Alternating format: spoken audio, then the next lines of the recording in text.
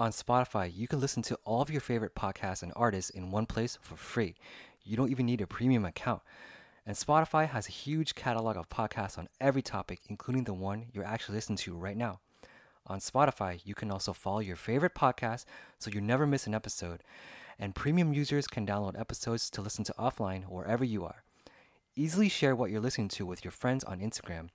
So if you haven't already done so, be sure to download the Spotify app, search for your podcast on Spotify, or browse podcasts in your library tab. Also, make sure to follow me so you never miss an episode of Edison 32K Podcast.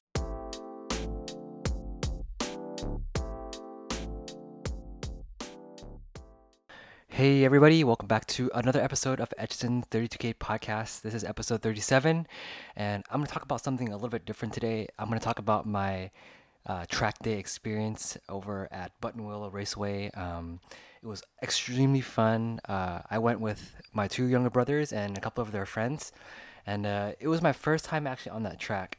And after the first, I think, couple laps, I kind of got used to it, and it was just super fun. A lot of high speed corners, a lot of like wide open throttle. I could floor the car.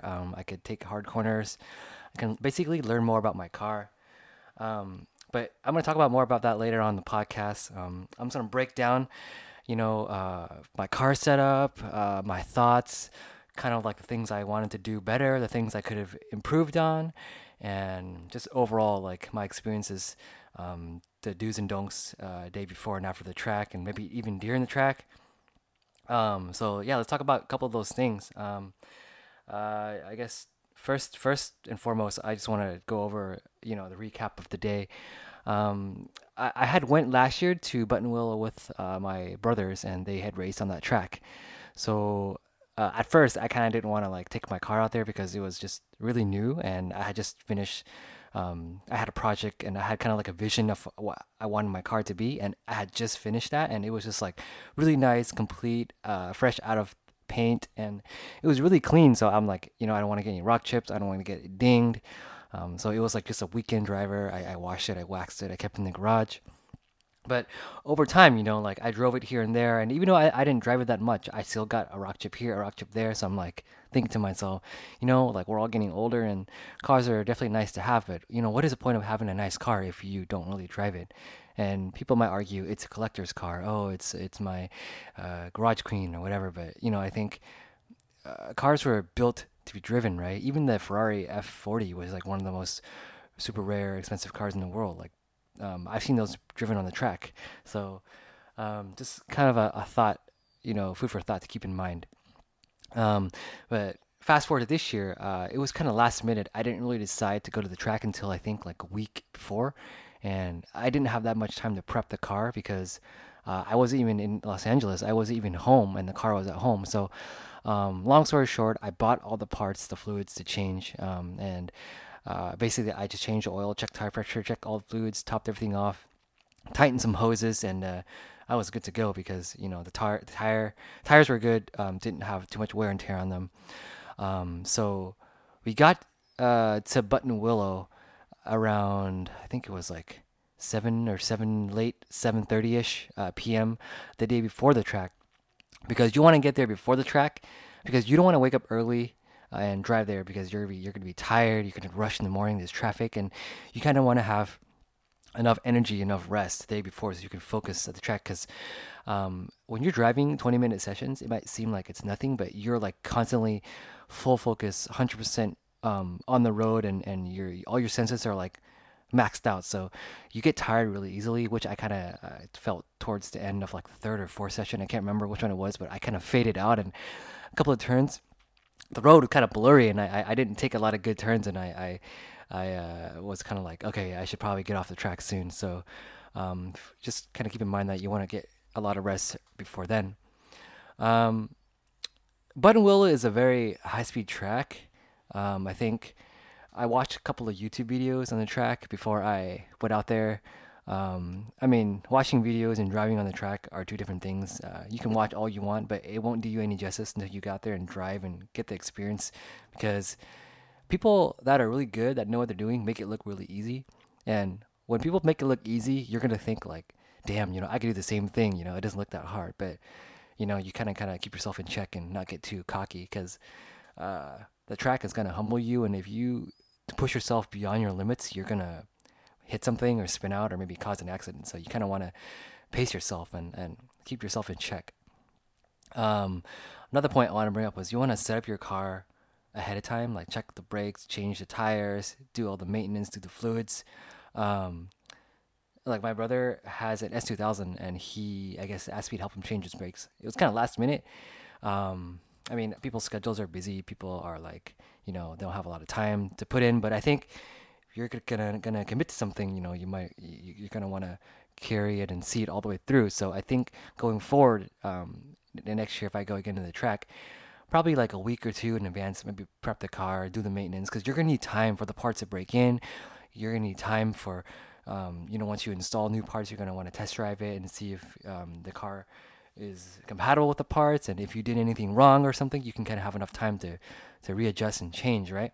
And when you're rushing to do things last minute, mistakes are bound to be happen, like unless you like are professional and you do this in your sleep. Like when you're kind of like rushing last minute, like it's easier to make mistakes and nobody wants to do things rush, right? So I think a lesson learned is that, maybe prep the car earlier before the track, not the night before or the day before. So something to keep in mind. And some of the do's and don'ts during and after track day, definitely some of the things that I would do is like probably get enough sleep before the track.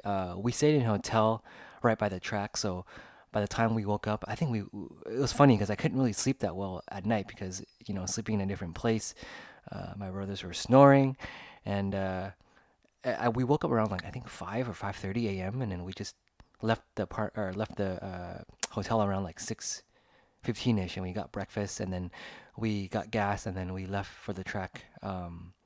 I think at 7 a.m. and we got there before the big meeting started at 8 a.m. So we got our pit, an area where we wanted to be, and yeah, we just kicked it and relaxed because imagine waking up and you're leaving 3 hours away from the track, and the track starts at 8 o'clock. You have to have the track opens at 8, but you have to be there for a mandatory meeting at 8 or before 8.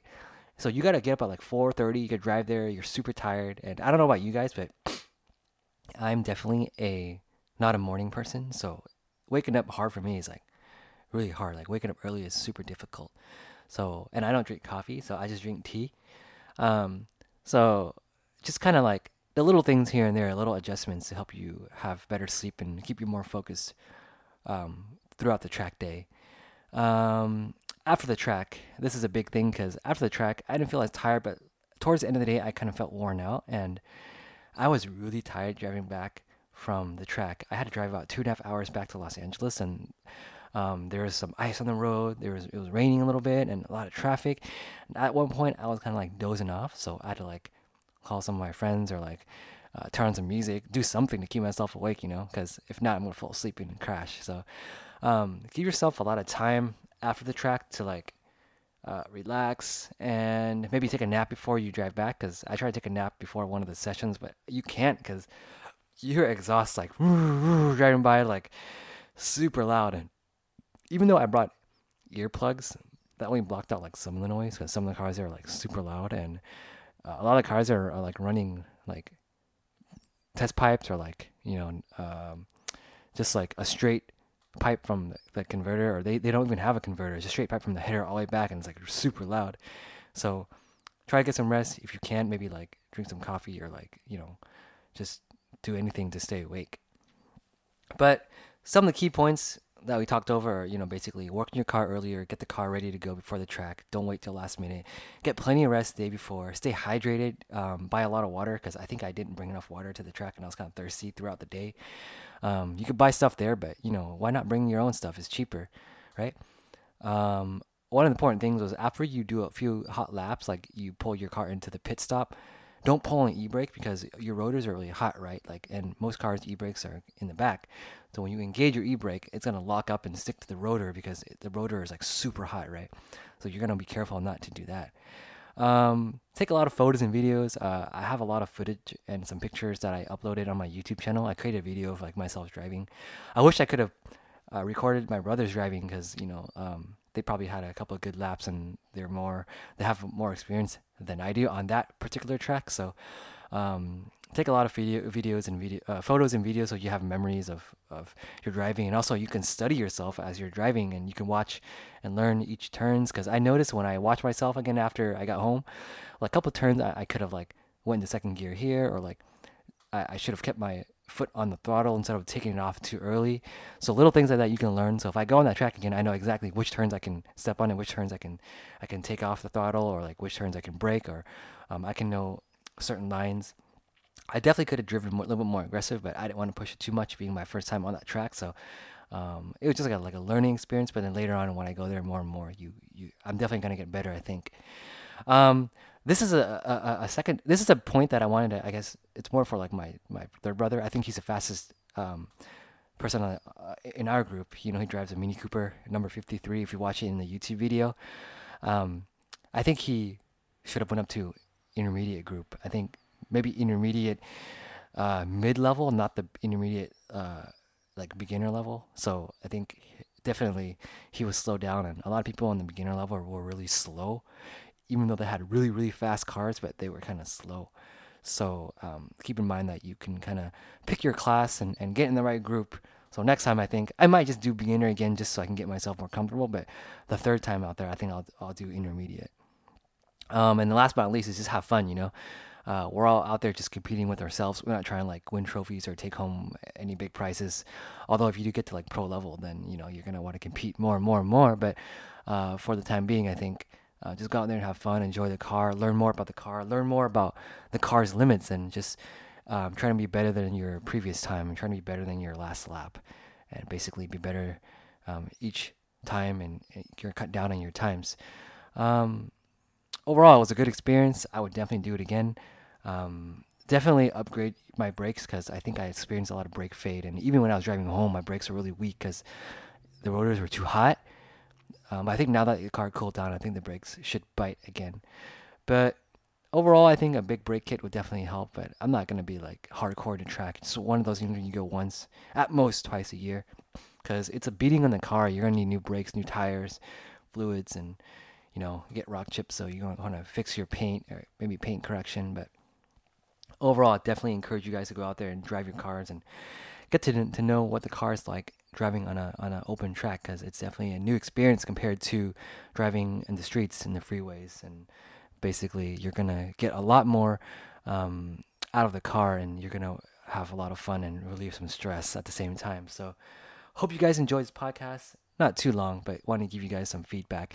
Please do check out my video though. So if you go to YouTube and type in 1990 Nissan 240SX Buttonwillow, that's Buttonwillow, Buttonwillow Raceway, you'll see my video. My YouTube channel is called Edgerton 32K Media.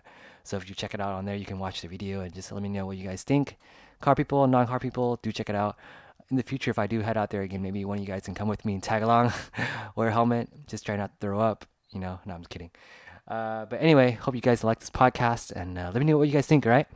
And Merry Christmas, Happy New Year. It's the 31st here in the U.S. It's a couple more hours to go before the New Year, so I hope you guys have a lot of fun and celebrate with your families, and carry that momentum into 2020, and it's going to be a great year. I can feel it. A big year of change, big year of progress, and a lot of big things happening. So we'll do another podcast on the New Year's resolutions. So until then, have a great day, guys, and I'll talk to you guys soon, all right? Thanks. Bye.